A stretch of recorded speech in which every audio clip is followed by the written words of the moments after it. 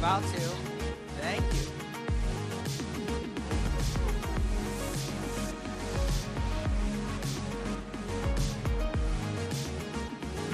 Hey, good morning. Thanks so much for tuning into the live broadcast. The weather outside is frightful. If you're in Metro Detroit, here's Ann. Hi, Ann. Hey. Hi. Say hi to the people. They love you. Hi, people. She's speaking today with me. Yes. That means it's going to be a lot better than normal. No, it won't, but it's okay. And a lot prettier than normal, too. It's true. They're here. They're in the house. Guys, we're starting a brand new series today. It's all about family. It's all about parenting.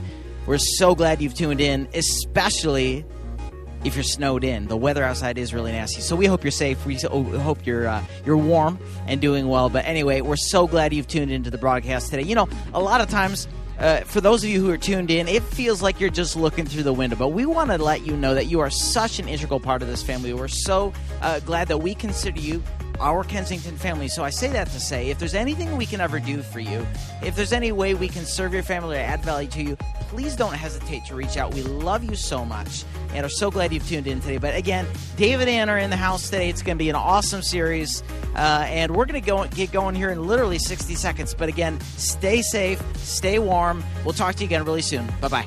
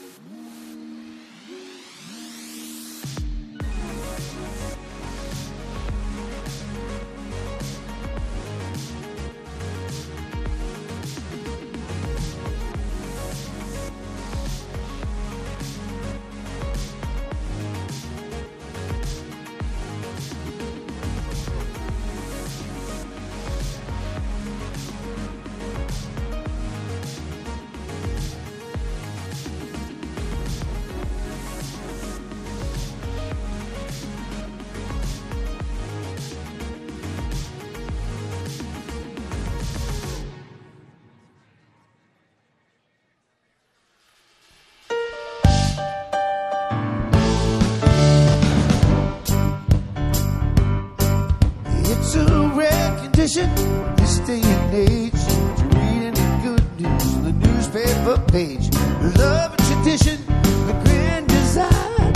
Some people say it's getting harder to find. Well, there must be some magic there inside these gentle walls. 'Cause all I see is a tower of dreams, love bursting out of every scene.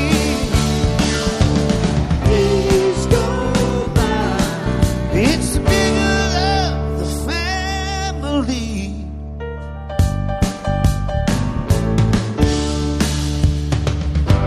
Is the capital? Think about it. Seems today that all you see is violence in movies and sex on TV. Where are those old-fashioned values on which we used to rely? Lucky there's a family guy. Lucky there's a man who positively can do all the things that make us laugh and cry. He's a family guy. Going to bring...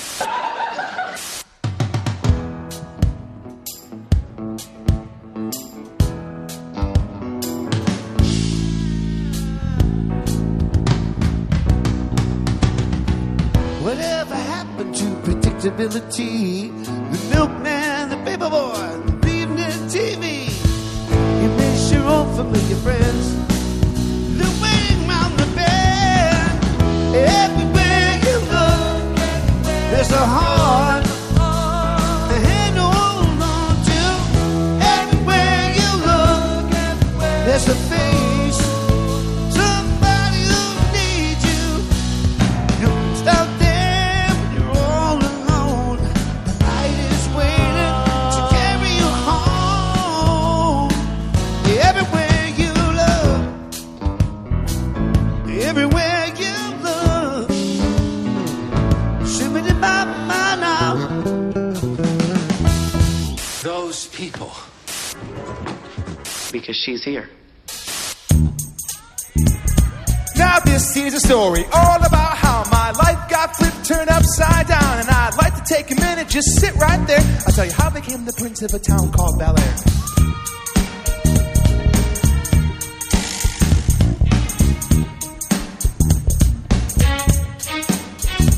In West Philadelphia, born and raised, on the playground is where I spend most of my days. Chilling out, maxing, relaxing, all cool. I'm shooting some b-ball outside of the school when a couple of guys who were up to no good started making trouble in my neighborhood. I got in one little fight and my mom got scared. She said, "You're living with your auntie and uncle in Bel Air." I whistled for a cab, and when it came here, the license plates, the fresh, and there were dice in the mirror. If anything, I could say that this cab was rampant. I thought, nah, forget it. You're home to Bel Air.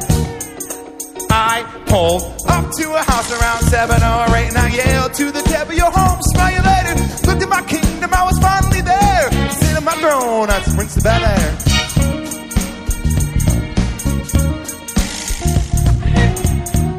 All right, come on, Josh Korn. Give it up for Josh Korn and the band. As the Fresh Prince of Bel Air, who knew he could rap, let alone those dance moves, right? You never know what you're going to get when you come, but hopefully that was worth braving the weather for today. But we thought that medley would be a perfect beginning to where we're headed together over these next 3 weeks as we kick off a new series called It's Just a Phase. We're going to be looking at what God has to say at the different phases of child development. So whether you're single, newly married, maybe you're in the thick of the parenting years right now, or maybe you're an empty nester headed toward grandparent years, this series has something for everyone, because we really believe that we are all play a critical role in raising the next generation. So we are excited that you're going to be journeying with us. Well, good morning, everybody. Welcome to Kensington. My name's Becky. I'm on our campus team here. And again, whether you're here live, you brave the weather, or whether you're tuned in online, watching at home, all cozy in your jammies and your hot chocolate, we are so glad that you're here with us. And if you are new around this place, or maybe you've been coming for a while but you haven't plugged in yet, we want to invite you to stop by to our starting point area after the service. I'll be out there along with our team in those bright orange t-shirts, and we would love to meet you, answer any questions you have, tell you a little bit more about who we are, and we even have a free gift for you to take home. So stop by after the service. All right, well, one of the things that we love and value around this place are students, middle school students and high school students. We have a ministry called Breakaway that is for middle school students that meets here at 6 p.m. during our Sunday night service. And then Edge, our high school ministry, meets at 7:45 right over here as well. So if you've been here on a Sunday night, you've seen the high energy and the crazy fun that happens over there. We're hoping that if you haven't checked it out, you will check it out next week, because this week, tonight, we have canceled and rescheduled our Breakaway event, and we are also canceling Edge just because of the icy roads. We don't want to take any chances. But we have two epic events coming up for Breakaway, our middle school. One is our United event. Again, it was canceled tonight, rescheduled for next week. It's actually happening at our Troy campus. All 6 campuses will come together for a fun night. We'll be heading out from buses here next Sunday at 4:30. You can get details online or out in the lobby about that. And then the big event of the year is coming up. It's called Takeover. It's happening March 9th. And you guys, it is an all-night-long middle school party. I know that sounds crazy, but it is fun all night long. Kids hop on buses, stop at a lot of places. Literally, you guys, students talk about this event all year long. My kids, when they were in middle school, always invited friends to come along, and it was like a big thing on our calendar. So hopefully you can check that out. And you might say, why would we do a crazy all-night party for middle schoolers? Well, really simply put, we believe that fun can open the door for Jesus to move in students' lives. So again, parents, students, if you've been kind of on the edge about checking out our student ministries, we want to invite you to come back next Sunday night and check it out right here at Orion. So, all right, you guys, before we jump into the rest of the service, we are going to have Dave and Ann Wilson up here together, which is always one of my favorite weekends when they're teaching together. And I know for my husband, Don, and I, we have learned so much over the years from Dave and Ann's parenting. It's not perfect, but they are great teachers along the journey. So, again, we're so glad you're here with us today. Why don't you stand up and say hi to somebody around you?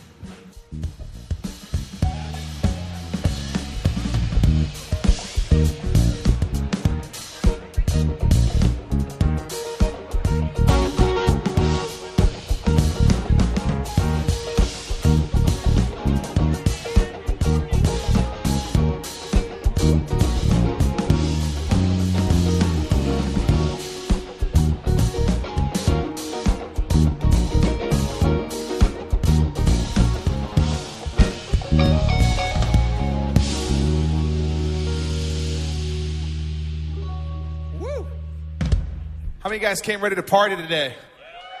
Hey, after driving on those roads, you guys probably loosened up quite a bit, eh? Amen? Hey, I need you to stand with us. Here's what we're going to do. We're going to do something real fun, so stand up.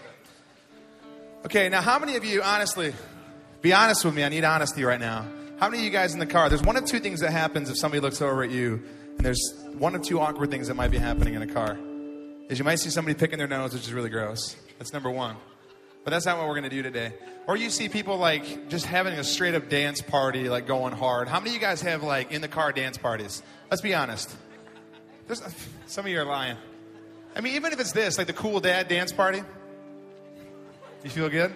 Feel good? Yeah. So here's what we're going to do. We're going to pretend that we are all in a car right now together. And we're going to have a dance party. Are you guys cool with that? But I'm not talking about like trying to be cool like Justin Bieber dancing. I'm saying like in the car dancing where you think you look cool but you really don't. We're going to do that. And I want to loosen us up a little bit and have some fun with that. Sound good? Come on, I need more response. Sound good? Somebody shook their head no over there. I saw that, man. I'm going to be looking at you the whole time. Let's do it. Put your hands together. Come on. Everybody. Staring into your eyes makes my heart come alive. Suddenly brought to life when I met you. Reaching beyond the skies, running deep, stretching wide. Perfect love realized here with you. Keep going, keep going. Now this love is for real, you will never let go, never let go. Oh, it's more than just words that will be on my control, out of control. This is real love, this is real love. This is real love. Come on, everybody, dance, go!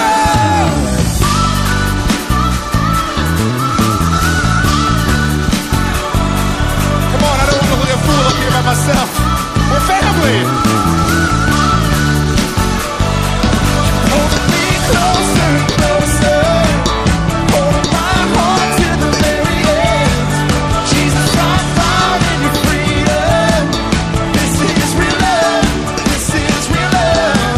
The heart I've found. I want you. I want you. You won't let me down. You got me. You got me. Can this love is for real? You will never let go. Never let go.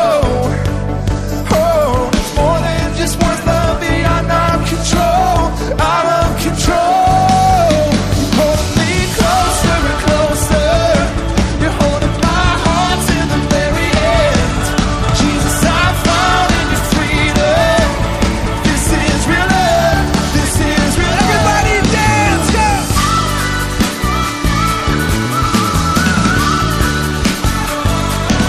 Come on!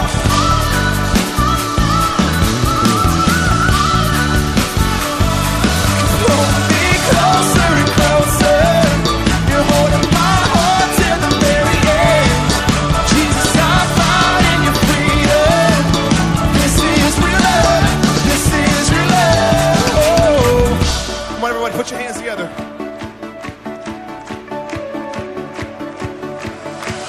Staring into your eyes makes my heart come alive.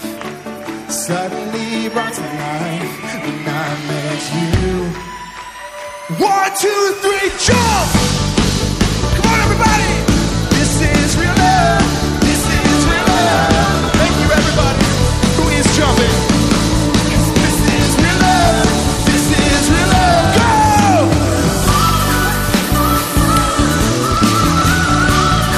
I can't do it. Who can do the backpack?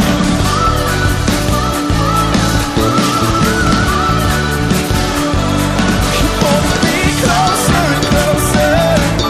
Holding my heart to the very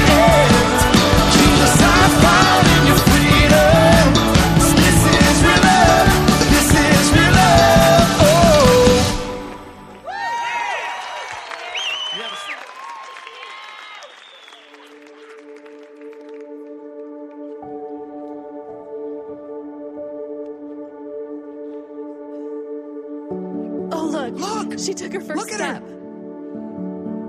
Have a great day, sweetie. I hope she'll be okay. Oh, she'll be fine.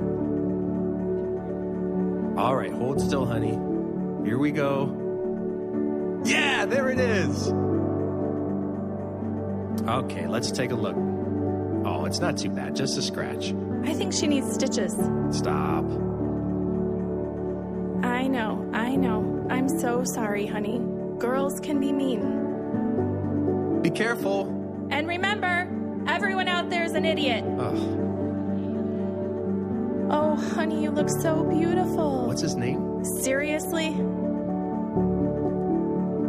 Oh, look at you. My goodness. Honey, we're really proud of you. Okay, you're gonna do great. I'll FaceTime you around 4 every day. We'll see about that. Are you okay? Yeah, I'll be fine. It just went so fast. No. I know.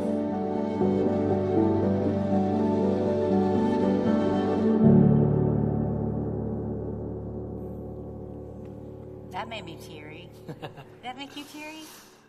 Yeah, I mean, as many of you know, we're empty nesters now, so that's the phase we're in, and I love it. I love it. It's a great phase, but I mean, think back of, raising 3 boys and the phases they go through. I can remember our oldest when he got his license and he drove off out of our cul-de-sac the first time. I mean, I don't know if you were standing beside me. I was like on my knees in the other room, like begging God to keep him. I mean, I literally watched him drive out from the front window. I just thought, he's going to kill everybody. It's a, it was just such a scary moment. It's like, God, please. And I'm not kidding. That son had 4 wrecks in our driveway. I am not kidding. We had people come over one time to a small group at our house, and they had never been in a small group. You know what it's like when you go to church, but then you're like, small groups like scary, and they're real nervous, and they're sitting there, and CJ says, hey, I got to go, and he leaves, and I hear him go, right into their car. And their daughter was in the car. Yeah. Did you forget about that? I don't remember. She's okay. Everything's fine. But I mean, the phases we went through. What was your favorite phase? Like, I think now that our kids are gone, I've realized there are great things and hard things of every single phase, aren't there? But I'm telling you, I felt like as a teenage parent... You weren't a teenage parent. I didn't mean that. We didn't get pregnant in high school, in case you're wondering. As a parent of teenagers, I remember always feeling like a failure. Like, I am failing them. I'm messing them up so bad. It was a day just like today, really snowy. And we did our life with a bunch of families. Like, we raised our kids with other families because we're not from here, so we didn't have family in town. So we went to this big party, an ice skating party, and we had this big spread of food. CJ was 14, so they were 14, 12, and 9. And it was just, he had a bad attitude, CJ, was 14-year-old. And Never do 14-year-olds have bad attitudes. Oh, my gosh. I was so mad at him the whole time. We come in the house, and somebody's like, hey, everybody, let's gather around the food and pray. It's silence because we're getting ready to pray. And CJ says, this food looks like crap.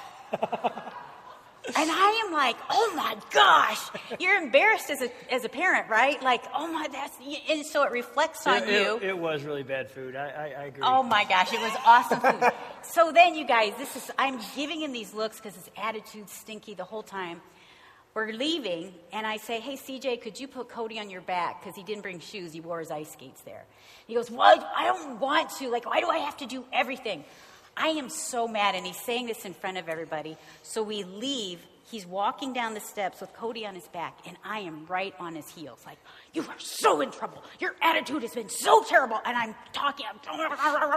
And I'm laughing because I've seen this face so many times. So she gets intense. We get to the car, and he pushes Cody like here, and he gets in, and there's this big snowbank right beside CJ. And you guys, I just couldn't help it. This is, and I look at the snowbank, and I just go, bam. I push him in. He falls into the snowbank. I get in the car, and I lock all the doors. And now he's banging, my mom, what are you doing? Let me in. And Dave comes out. He's like, what's happening, you guys? What's going on? That's sort of my role. Yeah, that's true. And I got in the car like, I am the worst parent. And I told Dave, I will never speak on parenting again. Here we are. And Aren't you so glad? It's Like, funny. wow. She told that story the first service. People started cheering like that's what you do with teenagers. Throw them in a snowbank and drive And away. yet, that was probably my favorite phase. I love teenagers. Oh, really? It was. Is that right? Even though you fail all the time, it doesn't mean you're a failure. Yeah. You know, what's really interesting is obviously now we're empty nest. In fact, we have a picture. This is our family. Some of you don't know. This is the stage we're in now. On your far right is our youngest, Cody, and his wife, Jenna. They live right here in Rochester. They're on staff here, and you've heard Cody speak. CJ is right beside Ann, right there in the middle. Our oldest and his wife, Robin, they live in Ferndale. And then our two grandkids are with Austin and Kendall on your far left. They're out in Denver, Colorado, Parker, Colorado, actually. And we just spent a week, 2 weeks ago, I think I told you that last week, with Olive there on the left and Porter, my man Porter there, 3 and 1. watching them as their grandparents. Okay, I'm just Tell gonna them about tell that you week. It was just wonderful, wasn't I it? just want you to know, as you get older, you think, oh, if we could relive those phases. I remember thinking, I would do it so different. I would like you more, and our marriage would be better because we've learned so much and we're mature. I'm telling you, we were there by the second day. I couldn't stand Dave. And all of our old issues came back up because he kept saying, hey, you take care of the kids. I'm going to go do a project in the garage. Didn't you think it's so funny? I was trying to love my son and daughter-in-law by doing things they needed done on their house. And Ann's like, what are you doing? You can't leave me with the kids. It was just like when the kids were little. I thought it was funny. I went to Home Depot so many times they knew me as Grandpa and Porter. Every time I walk in there, and she's home, and I walk in, and she'd give me that eye, like, "What are you doing?" Like we're a team. We're supposed to do this together. And I remember in those days when we had toddlers, the game that you play, you don't realize it. It isn't a game at all. It's like both of you are comparing your lives to the other one. My life is so much harder than your life, right? Mine was harder. It probably was. But so every phase has its uniqueness about it. Yeah. It's awesome. It's really, really hard at different stages. And what's really interesting is, you think about these phases. I remember a mom that was like 10 years ahead of us with their kids. Oh, yeah. Every time we were around this mom, she would tell us how bad the next phase is going to be for us. Wait till your child turns 2. Oh. It's horrible. That's what she'd say. And then wait till middle school. Oh, my gosh. And so we were like scared to go into each one. And then we look back now, and they were hard and difficult. But and yet they fun. were awesome. And they were great phases. And I think as you think about this series, it's just a phase, don't miss it. I think a lot of parents are like, it's just a phase, I just got to get through it. Yeah. And I think there's another perspective. It's just a phase, don't miss it. There's actually incredible things in each phase. And we're not going to talk about every single phase, but today's more of an overview to start. But let me say this about parenting. This series isn't just for parents. Yeah. Obviously, it applies to parents, but it applies to all kinds of people, not just parents. And by the way, it doesn't just apply to perfect little families like ours, right? Which you now know. And we're not perfect, but people still around here think, oh, the Wilsons, because we're on stage, I guess. But man, oh man, we're not at all. And we try to share struggles about how it really was. But it's often easy to think, well, this series is for a husband and wife who are still together, mom and dad who never got divorced. No, it's for every family, blended families. Oh my gosh. Families that have blended, it's a whole nother animal. Single parents, like my mom was a single mom. Single dads, this applies to you. Here's the other thing. A lot of you single people think this isn't for me. Here's what we're going to teach. For the next 3 weeks, we're going to talk about principles that apply to mentoring anybody. Mm-hmm. So if you're a coach or a teacher, or you have anybody that's following you, and everybody has somebody that they can pour into, these principles apply to basically everybody. So here's where we want to start. It's interesting, all these different phases. I was reading Facebook the other day of a former Detroit Lion player. His wife, Corin, was talking about she has 2 little boys, and she literally posted 3 kids, this. but 2 younger boys. Yeah, this is a post from a mom who's got toddlers. On Instagram. She said, things I actually have to say out loud to my sons. We do not fart on people we aren't related to. I thought that is so true. I mean, we've been in that phase. So here's the thing. I want to just give you a 30,000-foot sort of perspective. Parenting is a high calling. Mm-hmm. Mentoring or impacting the next generation in whatever way you do it is an incredibly high calling. I've never forgotten this quote from Andy Stanley, a pastor down in Atlanta. He said this: your greatest contribution to the kingdom of God may not be something you do, but someone you raise. Now, he's not saying what we do as parents or what we do as individuals isn't important. He's saying it's very important. But often we think it's something we did, and it's like, man, we are we are sort of entrusted by God with the next generation, and they are something we're going to raise that could do greater things than we ever dreamed for the future. So here's what we want to do. We want to sort of step back. And by the way, we're going to do a 3-week series on parenting, but I'm telling you, some of you need to take the intentional parenting class that starts next week. It's going to be all during all 3 services. So you can go to you can come to church and then go to intentional parenting class. It'll be right here in the building. It's phenomenal. Is it for what phase? It's for all the phases. It's really Doug Fields and his wife, who's a master communicator, just talking about parenting. And we're going to barely touch on it. You're going to feel like today, one guy came up and said, I wish you had another hour. I'm like, no, you don't. You wouldn't want to sit here for an hour. But we're going to try and share everything we can in week 1 in 30 minutes or so. And there's so much more. So sign up for that class. So here's the key question. I said this last week at the Super Bowl service. Wow, what a Super Bowl, by the way. Was that fun to watch? At the halftime show. Anyway, forget that. We're not going to talk about football. I thought Josh Korn's better than Justin Timberlake. Did you see Josh dancing? That was pretty good. So here's the key question. I said this. Most parents never ask.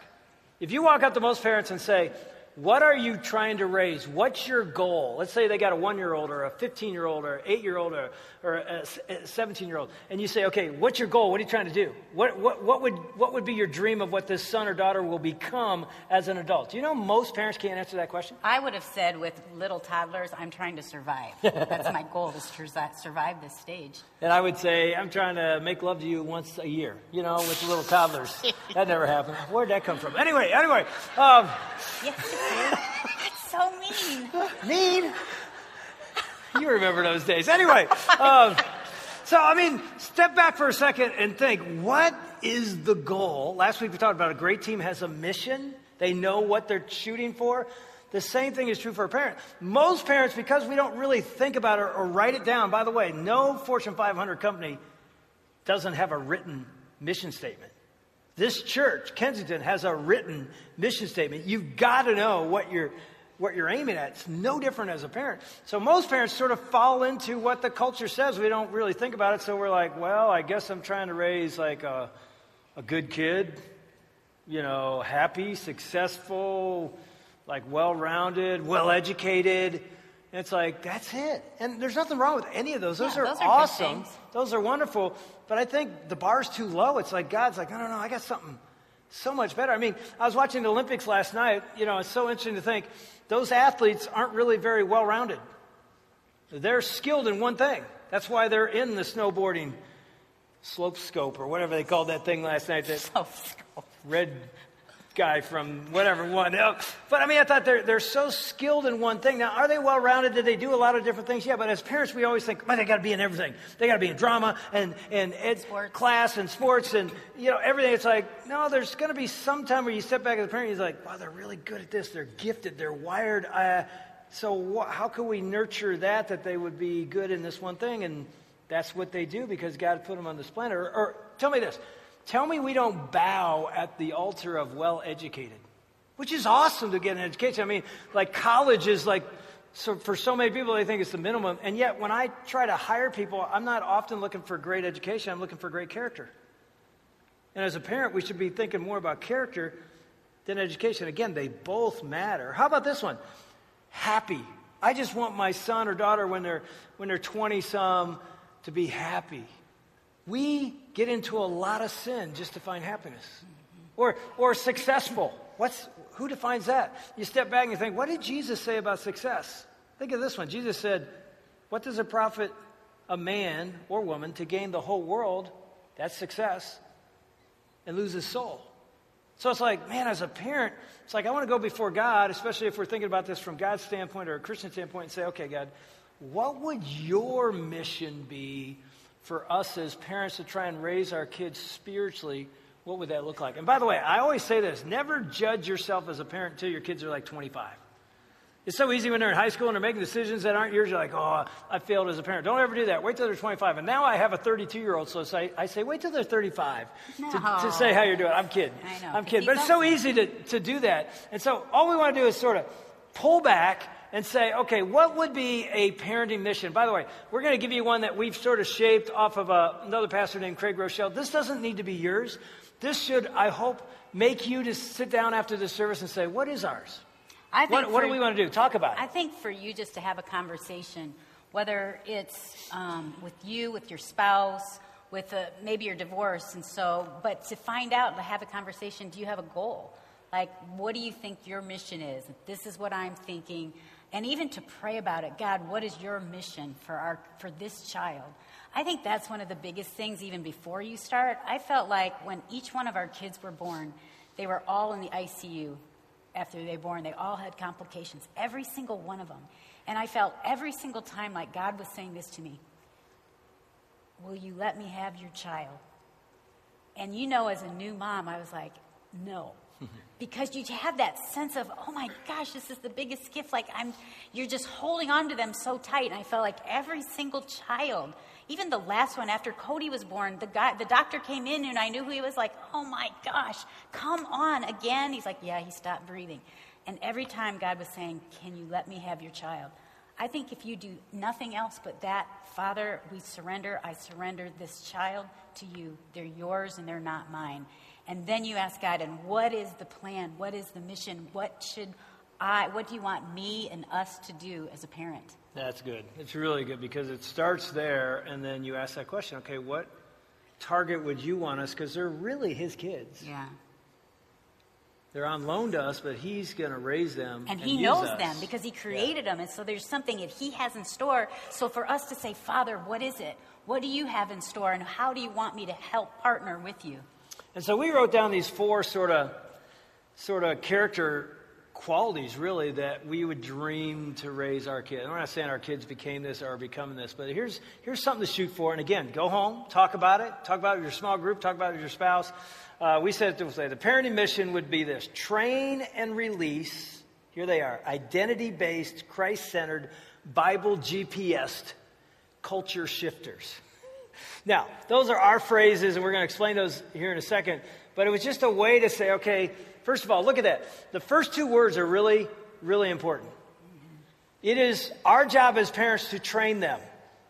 Not the church's job, our job. Not the school's job, our job. Now, can the school and church help? Of course, and we're going to talk about that in a second and when we talk about strategy. But when we talk about mission, it's like, no, God calls the parents to train the kids. That's our job. It isn't somebody else's job. That is something we accept. I remember one time my middle son, Austin, was driving back to college, and he had a flat tire on the highway. How did I know that? He called home.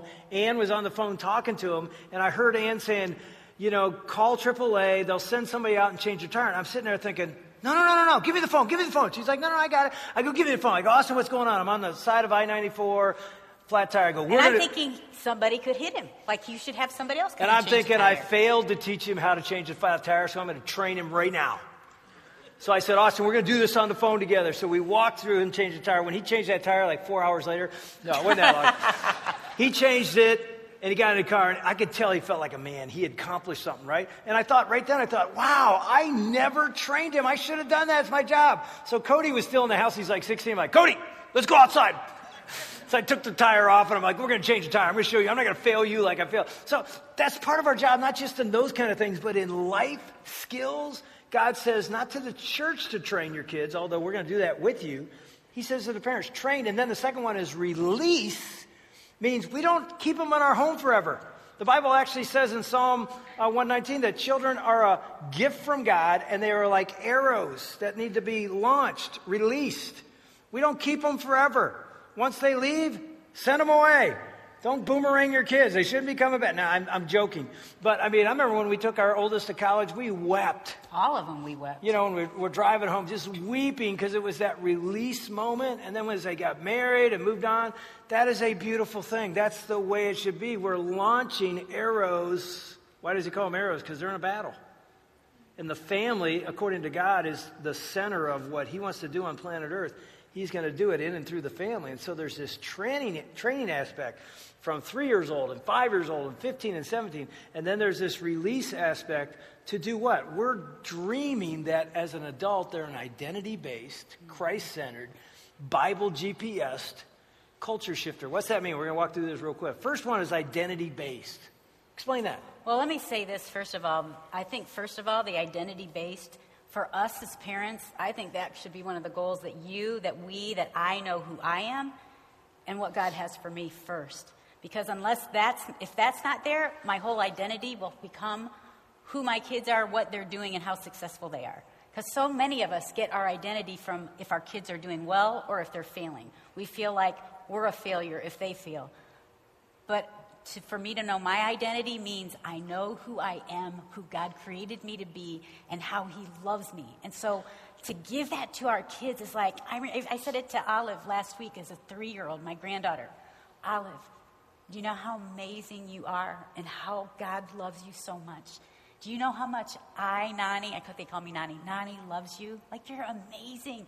And so I start speaking into her, this is who God says you are. This is what God, and I said to her, Olive, do you know that God put some amazing gifts in you? And she's so funny, she goes, is it a present? I'm like, kind of, because when you start, and as the older you get, you'll see that you're really good at things. And when you do things, you love to do it. Part of that is God's present to you because he made you so perfectly and so different from everybody else that when you start discovering that, it's a present from God.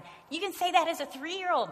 I remember my mom saying to me, my family didn't really go to church, and she said, you were an accident. Like you weren't planned, which could have a total, that can mar your identity. But then she said something else. God must want you here for a reason. You guys, that thought got me through these, God must want me here I didn't even know God. I knew nothing about him. And now I look back and think, what a gift she gave me that was like a piece of identity. But God has something for you. And so, you've heard us talk quite a bit. It's sort of been a dominant theme that I think God has brought to Kensington, is understanding our identity in Christ. In fact, it's one of our core values here. What does it mean to be in Christ? Everything changes. We're loved by God. We're a beloved son. We're a precious daughter. We're a warrior. We've been given a mission. That's the kind of thing, again, Ann's saying, is if that's not in us, it's hard to impart that, but that's the kind of thing we speak into our sons and daughters. When they're 3, when they're 13, especially when they're 13, 14, 15, 16. Teenagers. Middle school, high school, they're just being torn down. Nobody else is going to speak that into them. Our home should become the place of refuge, of safety. When they come in, it's like, this is where I'm built up. Everywhere else I'm torn down. Why? Because everybody else is trying to find their identity by tearing everybody else down because they don't know who they are, so they have to prove they're better, and yet they come in your house and they have a mom and dad, or a mom or dad or both, speaking into them and saying, you are precious. Do you understand how much you're loved? Do you understand you're really good at this? God has a plan to use that gift in his kingdom someday, continuing to speak that into them. That's what we mean by identity-based. It's huge, and it's like this foundation. That's why I use the word identity-based. But then Christ-centered means this. It doesn't mean church-centered.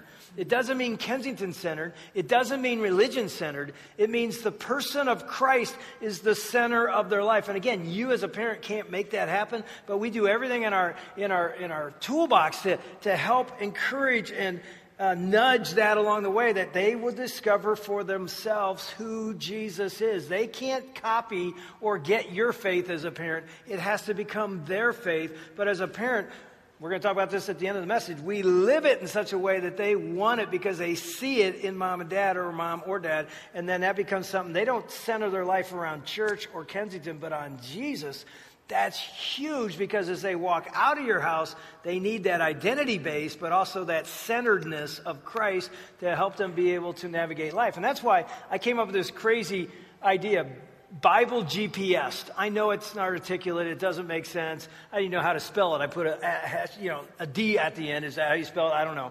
But it meant this. GPS is your direction. It gives you a course. And I thought the Word of God, our prayer would be that our sons and now our daughter-in-laws and our grandkids would see the Word of God for what it is. It is truth. It is the Word of God, and it is their deep GPS for direction. Every decision in our life, big ones, little ones, our hope was that they would make that decision according to the Word. And I tell you, our culture says the Word of God is not even relevant and not even true, and we thought, no, it is true. And actually, one of our dreams is that when our kids got to the age to go to college, and when the Bible was going to be destroyed by their professors, they would know it well enough to defend it.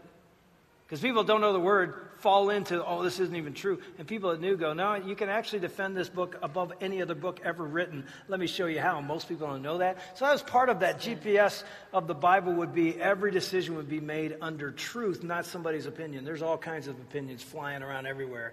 The Word of God is the Word of God. An anchor. And then the last one was just simple. It was just this culture shifter. We initially had the word, we wanted to raise world changers, and we thought, that sounds so overwhelming. My kid's not going to be a world changer. I get it.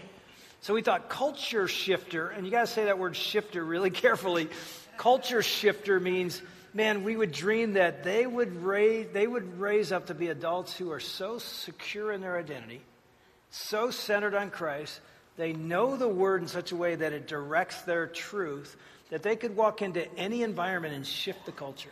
And wouldn't that be appealing? Like, I think about myself in high school. No, I wasn't that at all. I was like, what does everybody think about me?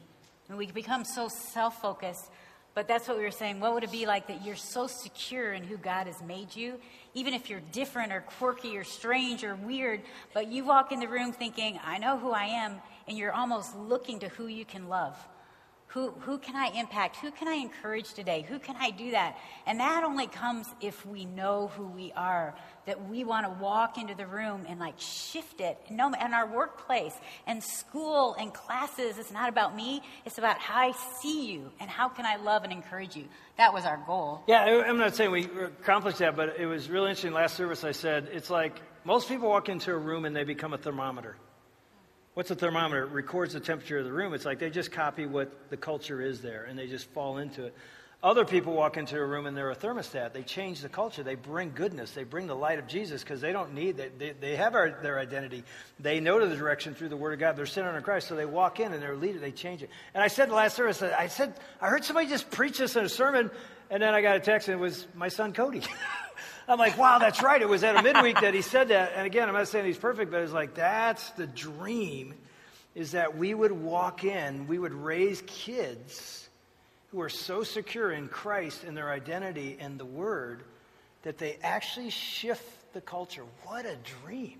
So the question is, how do we do that? And again, this isn't our job. This is God's job, but He has given us the responsibility.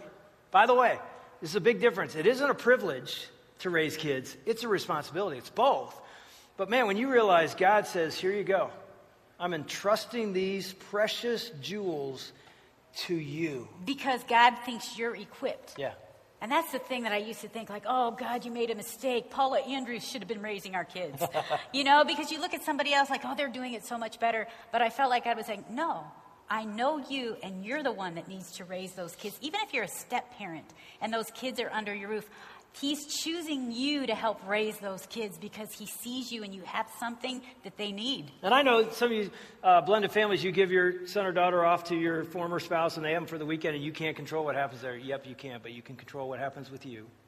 And so here's what I would say. There's a passage in the Old Testament that most of us don't even know where the leader of Israel, Moses, is about to lead them into the promised land or get them to the promised land and then hand off his leadership to Joshua.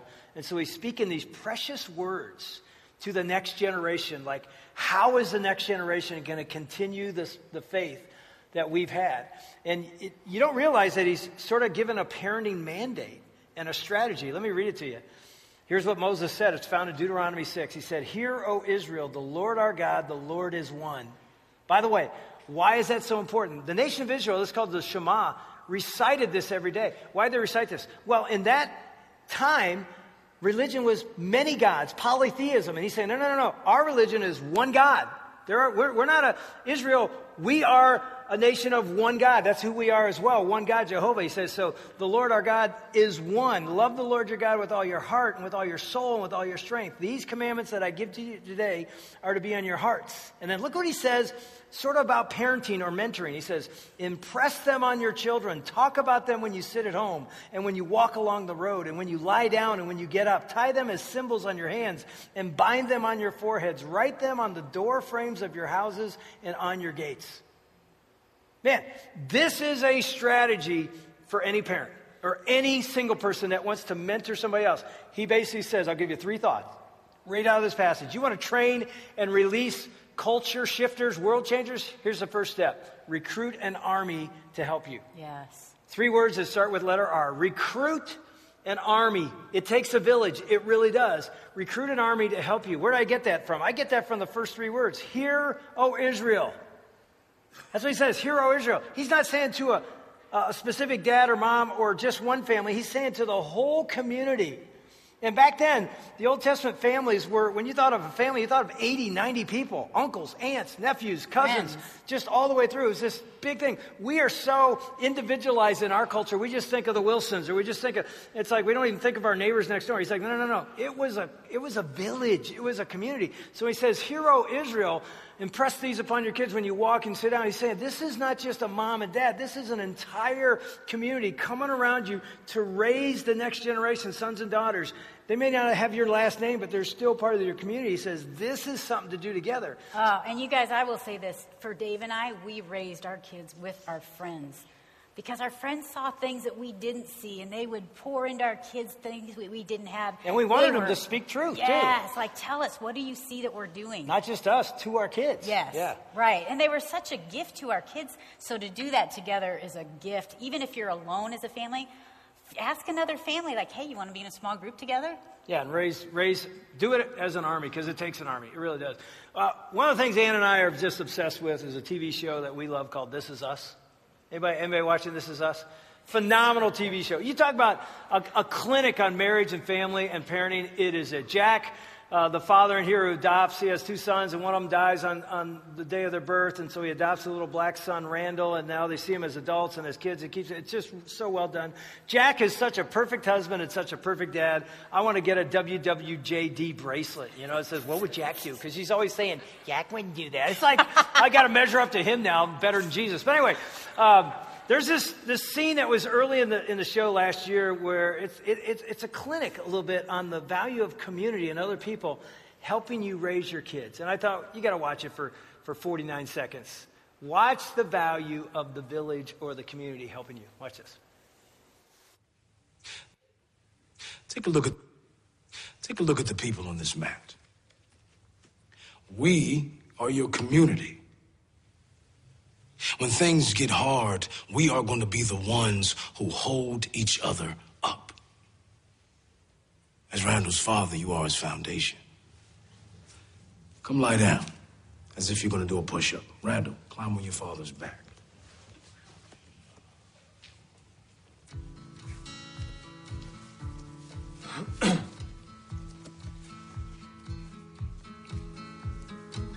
Jack, your back was built to carry your son through life.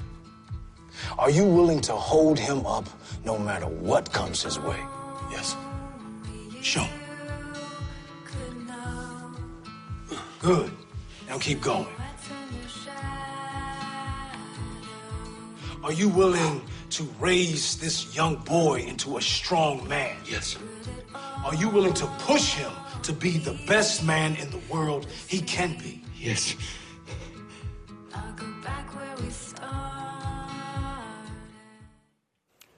I love that scene.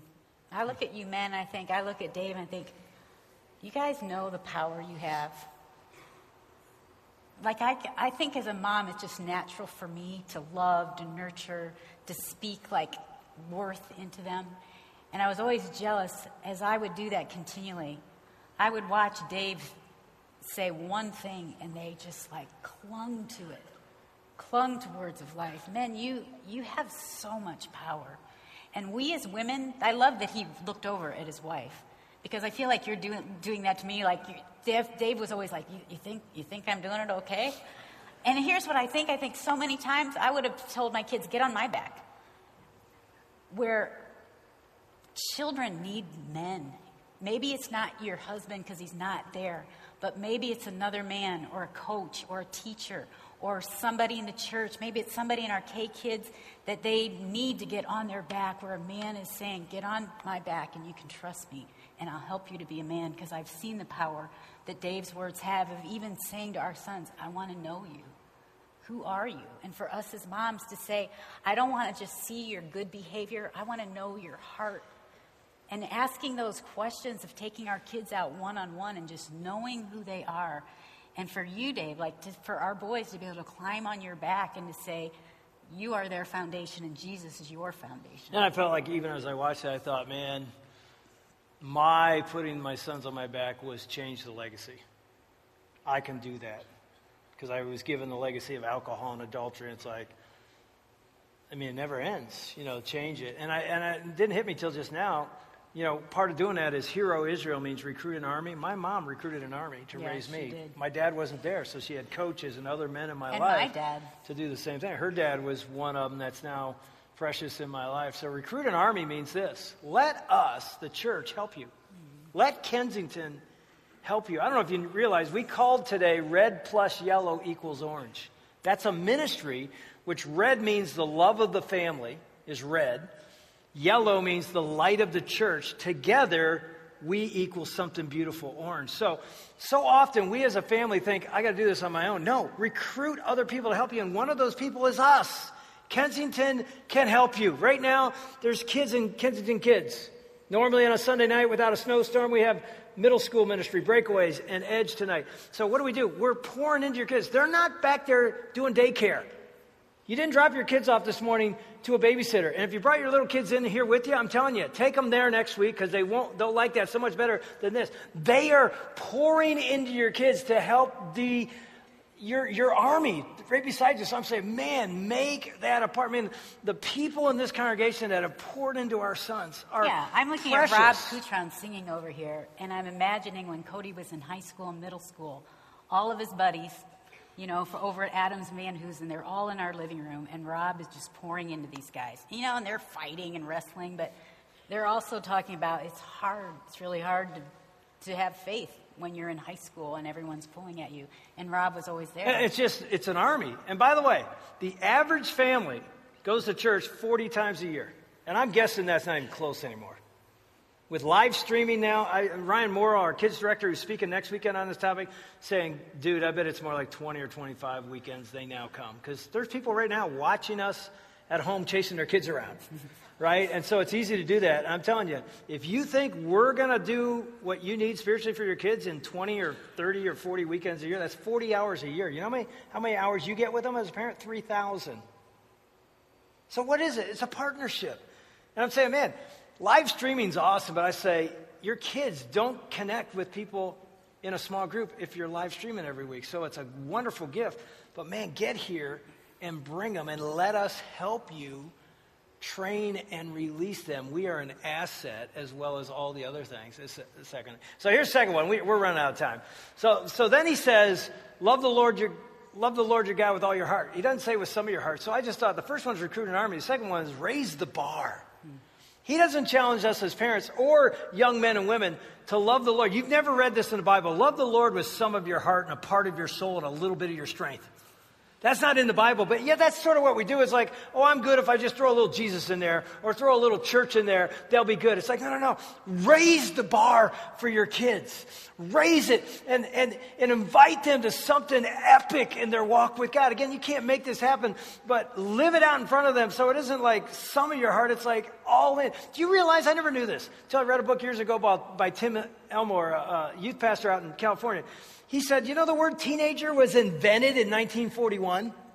There was no teenage stage. We never had a teenage stage. There were children that became adults, and now we have this window in the middle we call teenagers, and as parents we're like, yeah, whatever, they're teenagers, they'll sow the wild arts, they'll be crazy, they'll rebel, they'll just throw in. It's like, no, that was never God's design. It's just like, dude, raise them from child to, raise the bar. We lower the bar. Just don't get anybody pregnant, okay? And don't get addicted to drugs. Okay, you're good, okay. No, it's like, raise the bar. Yeah, and I think, what would it say to love the Lord with all your heart, soul, and strength? Oh, and to give them something to live for, to give them something bigger than themselves and not just school, but to say, these are your gifts. How could your gifts impact the world? Maybe you do mission trips. Maybe you go into Pontiac. Maybe we go down in Detroit and feed the poor and see the people. We live in a culture, it's so interesting. We give participation trophies to everybody for anything. Steve Andrews and I coached CJ and his daughter Lindy's basketball team when they were in second grade. We went 0-12. We didn't win a game. We were terrible. They gave every kid a trophy. And one of the kids came to me and said, Coach, we were really good, weren't we? And I'm like, no, we were terrible. You get this trophy. It's like we lower the bar so low. It's like, just show up. It's like, no. let's raise the bar and expect greatness from our kids. It says, love the Lord. And then the last one is this, and this is so key, because he says at the very end, he says, impress on them. Talk about him when you sit down at home, walk along, lie down, tie them as symbols. Here's what he's saying, and I think it's so important. He's saying the only way you can do this with your kids if it's real with you. Yes. So the last thought is this: run, don't walk to Jesus. Run to Jesus. Recruit an army, raise the bar. But parents, single people, anybody pouring in it, run to Jesus, because there's no way you're going to impress upon your children your faith if you don't have one. You're not going to talk about God or Jesus at dinner or when you're putting them to bed or when you're getting up or when you're driving to soccer practice. You're not going to talk about spiritual things unless it's an overflow of what's going on in your life. And let me tell you, parents, if you want your kid to be a man of God, they better see it. If you want your kid to be a man of prayer or a woman of prayer, if they never see mom and dad praying or in the Word, oh my gosh, I'm not saying it can't happen, but the percentage goes down. It's like, run to Jesus, because you know as well as I do, you're going to need his power to raise these kids. And I tell you, too, when they're teenagers, they call you out on it, don't they? Yeah. Like, hey, you really need to pray or spend some time with Jesus. You don't. You should read your Bible. Yeah, I never see your Bible out. Like, they call you out. And so for me, it was like that was an indicator. Am I talking about it? I remember putting my kids in car seats. Just automatically became this habit of praying as soon as I buckled them in. Get in the car, I just start, Jesus, thanks for today. Thanks for the amazing snow, Lord. And I go through all my prayer requests so they saw, as you talk about him along the way, wherever you go, it's a part of him. If we saw a wreck on the road, Lord, we pray for the ambulance as they come, that you would protect these people. So it just becomes a part of you. And I'm telling you, if I didn't talk about it, I'm thinking, oh my gosh, my walk with God is so dry. And by the way, you know this, but she wasn't doing that as a parenting technique. No, strategy. Because I can't. It was an overflow of her walk with God. And trust me, we are not saying we have the greatest walk with God. We're so different than anybody else. No, we struggle just like everybody else. And we knew, man, if we don't run to Jesus, if it's not real with us, kids, you know this. Kids can smell fake, right? It's like, who faked? You know, it's like that kind of thing. It's like they see that. That's pretty funny. I like that. Anyway, it's like they see that, but so that last thought is, man, of all the things we said today, I would say this: run to Jesus and ask him for a mission statement. Yeah. What would that look like? And then when it overflows, you are going to be talking about it at dinner time and as you go to bed. When problems arise in your family in crisis, they're going to see you falling on your knees and asking God for help. And it doesn't if you do all this stuff, it doesn't guarantee that your kids aren't going to struggle. They could totally still struggle. I think the beautiful thing is that God says in James, if any of you lacks wisdom, come to me and I will give generously to all who ask. And it becomes like, as they're born, you surrender them. And I feel like every day you're surrendering. God, you love them more than I do. Here they are. I give them to you. Because it's never too late to love our kids. They could be out. They could be done. But for you to even call them today to say, do you know how amazing I think you are, is a gift. I hate to say we're out of time. I would say this, though, to the parents and anybody that wants to run to Jesus. Use the things we offer here. Yeah. Women, there's a women's retreat coming up called Smash in May. The weekend after. Sign up. Man, get the man up. There's men's club on Thursday night here where men are finding out what it means to be a man of God and how that applies to your marriage. There's like almost 100 guys. That should double. It's like, we got a 40 days of prayer starting. Oh, yes. In a couple of weeks that we're going to pray for 40 days, 24/7, every hour up till Easter. Join in with that. Go in that prayer room. It's right over here. You got to check it out before you leave today. Just go look at this room. And take your family with you. Go in there and pray as a family. We've never once in our life prayed for an hour. Just go in there, sit down, we have turn on things the for thing. you to do while you're in there. It's all kinds of stuff. So here's what we're going to do. We're going to take our offering as we show you a video of some teenagers here at Kensington who just sat down and said, how did our faith grow and how did our family have a part of that? So as they pass the offering, let me say thank you for giving. So many of you give, and some of you are brand new today. You're a hero if you came to church in this snowstorm. Yes. But your step isn't to give. Your first step, if you're new, is to go to Starting Point today. But give to God and let God speak to you through this video.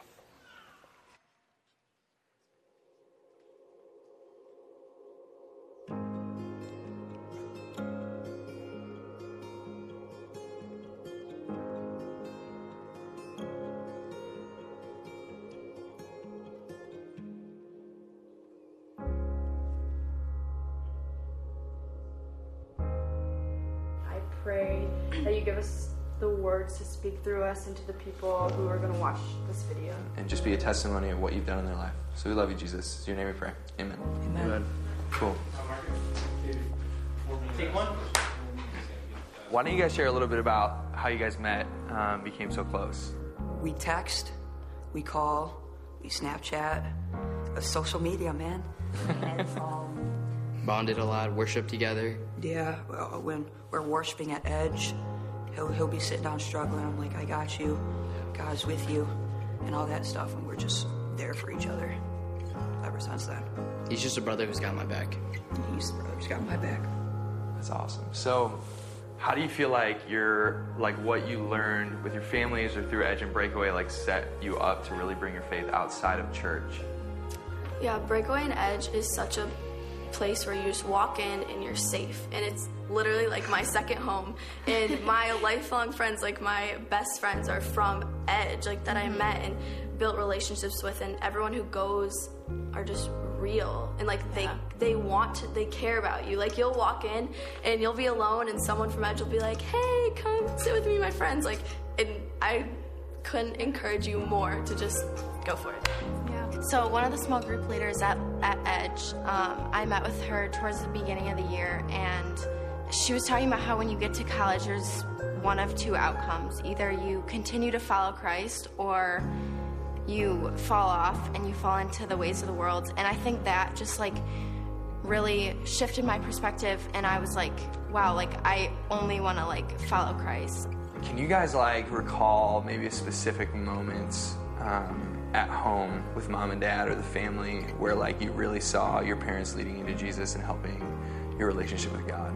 My parents came to this church because of the K-Rock program that was here, and that was the year my parents almost got a divorce, actually, so it was super hard for my family.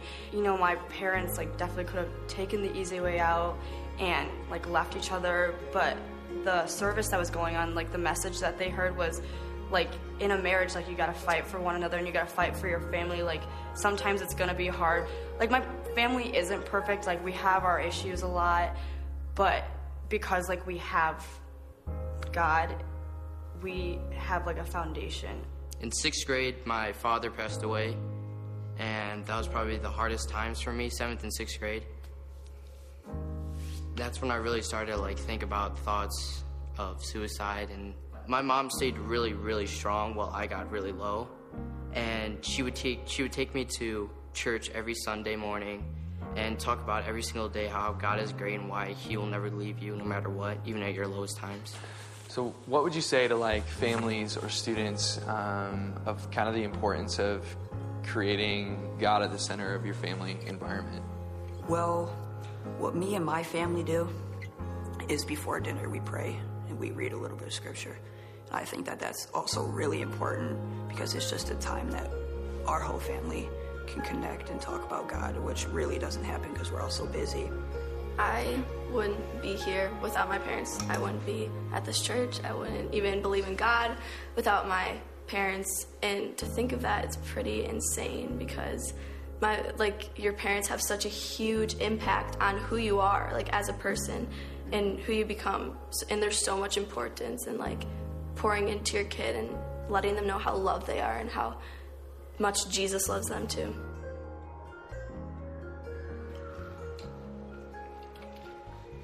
When I first saw that video, I thought, man, it's pretty cool. The struggles and yet the strength those kids have. See, there you go. There's the parenting stage right there. Oh, it's such a hard stage. You sit in church, you can't even hear anything because, I've been there. It's just, empty nest is awesome. Anyway, but those kids, were so honest and real. And yet, I think some of you could sit there. I sort of did and thought, gee whiz, they pray and read scripture before they eat. Never going to happen in my home. And here's what I would just say to all of us, and it's parents as well as anyone that's going to pour into others. These principles we talked about are apply to everything. But as we end today and we even sing today, the song really captures, I think, the best way to end the day and start a series. It's whose kids really are they? They're not ours, they're His.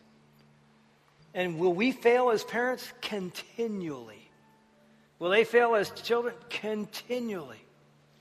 There are no perfect families, even though that looked pretty good, right? So who do we trust? Ourselves, and I'm going to go home and I'm going to recruit an army and I'm going to raise the bar and I'm going to, run to Jesus. Here's who you and I can trust. God, that's it. They're his kids. And you know what he says? He promises to you and I will take care of them. Even when we think we failed or they've strayed and we didn't do a good job and they're going to end up on a counselor's couch or whatever because of our parenting, God said, I got them. And so this song we're going to sing at the end, I just think it's the way to end the day. It's like it's a song that says, I will rest in your promises. Not my promises, not my strength. I will rest. Here's the thing, parents rarely do rest. And I don't just mean sleep at night, although that's hard too, but I mean emotionally just be able to go, I'm okay, we're okay, because he's got them.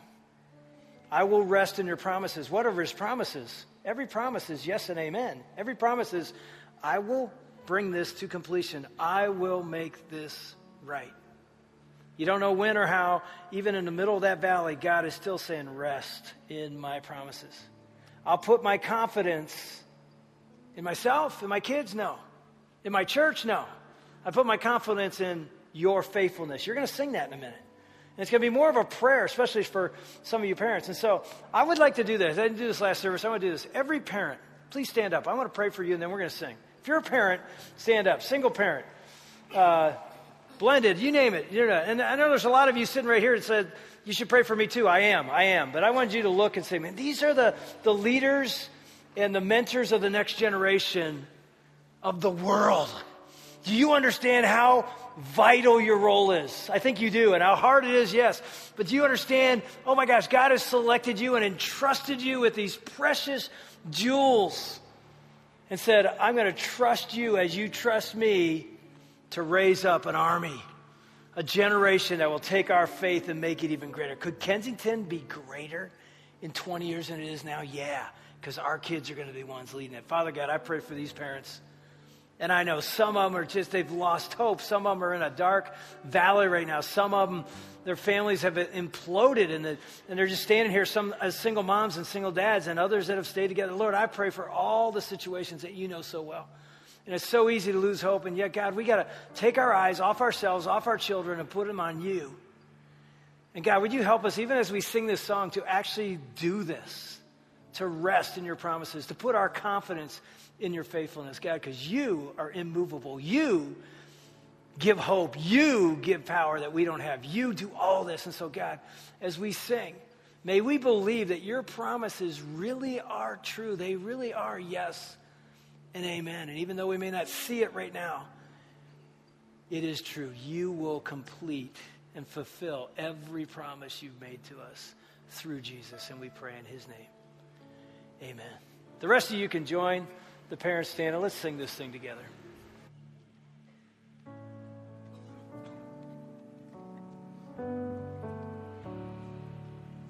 Father of kindness, you have poured out grace.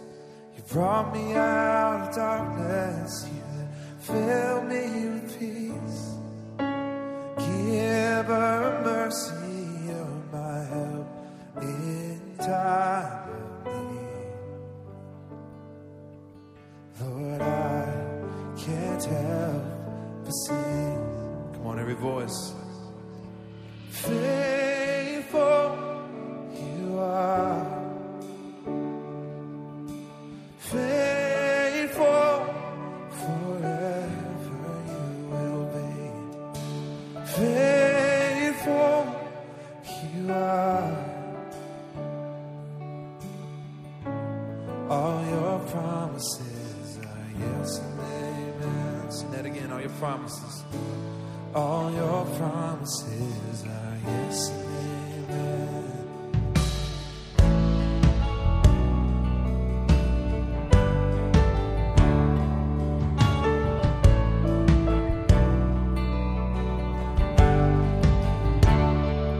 Oh, beautiful Savior, you have brought me near. Pulled me from the ashes, you have broken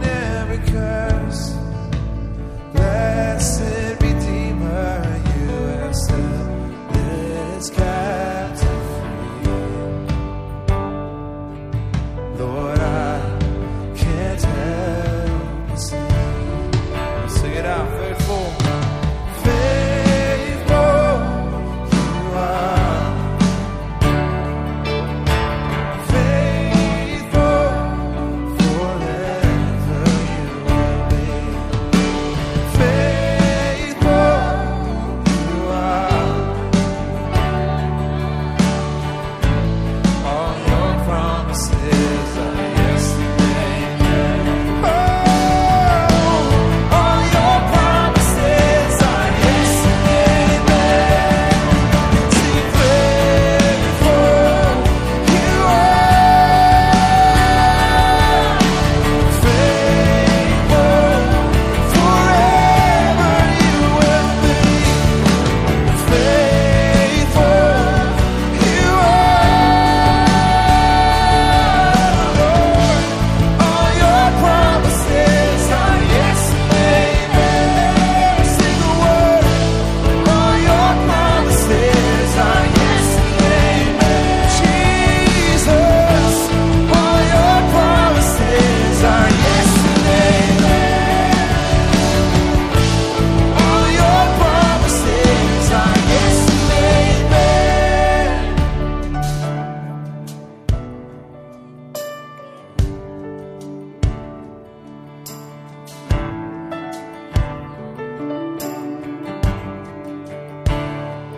I will rest in your promises.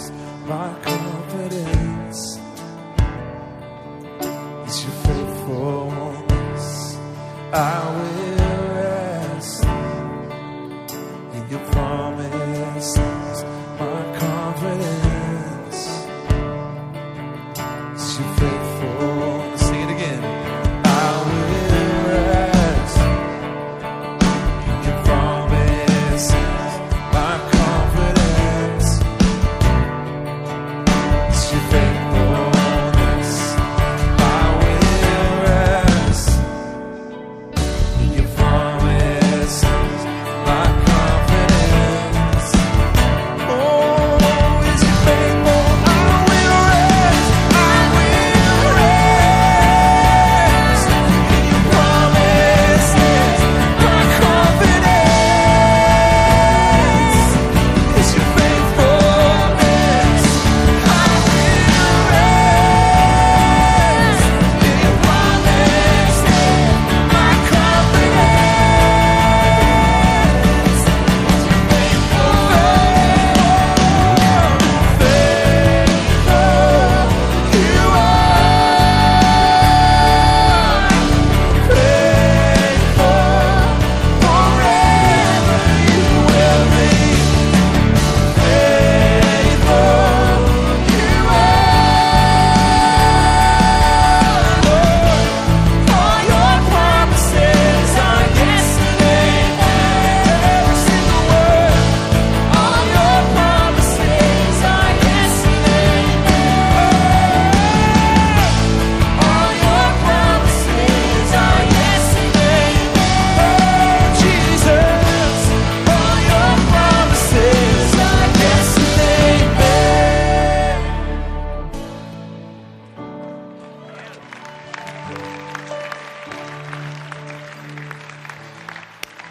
Isn't that a good word to walk out on? It really is. It's man, I know as a parent, you lose hope. You really do, and you need to be reminded that's where our hope comes from. All your promises are yes and amen. And let me say, some of you need to come up here and pray. Just come up and release something. Our prayer team's amazing. That's why we're doing a 40 days of prayer 24/7, because they're leading us in that. Come up here and pray. And let me say this. We don't have a midweek Wednesday. We have it at our Troy campus, so you can go down there. And then Thursday night, if you like, we're doing a worship night out at 20 Front Street. Go sign up. It's only 100 seats available in there. Josh will be there. I'll be there. Cody's going to be there. It's going to be a wonderful night. Sign up and be there with us Thursday night. Next week, week 2 of this thing. By the way, just in case any of you know people that might come to the 6 p.m. service tonight, it's canceled. Weather related. There's no Super Bowl this week, weather related. So don't come and don't try and get the word out to let people know there's no 6 p.m. But we'll be back here next Sunday for week 2 of It's a Phase. God bless you. Have a great day. See ya.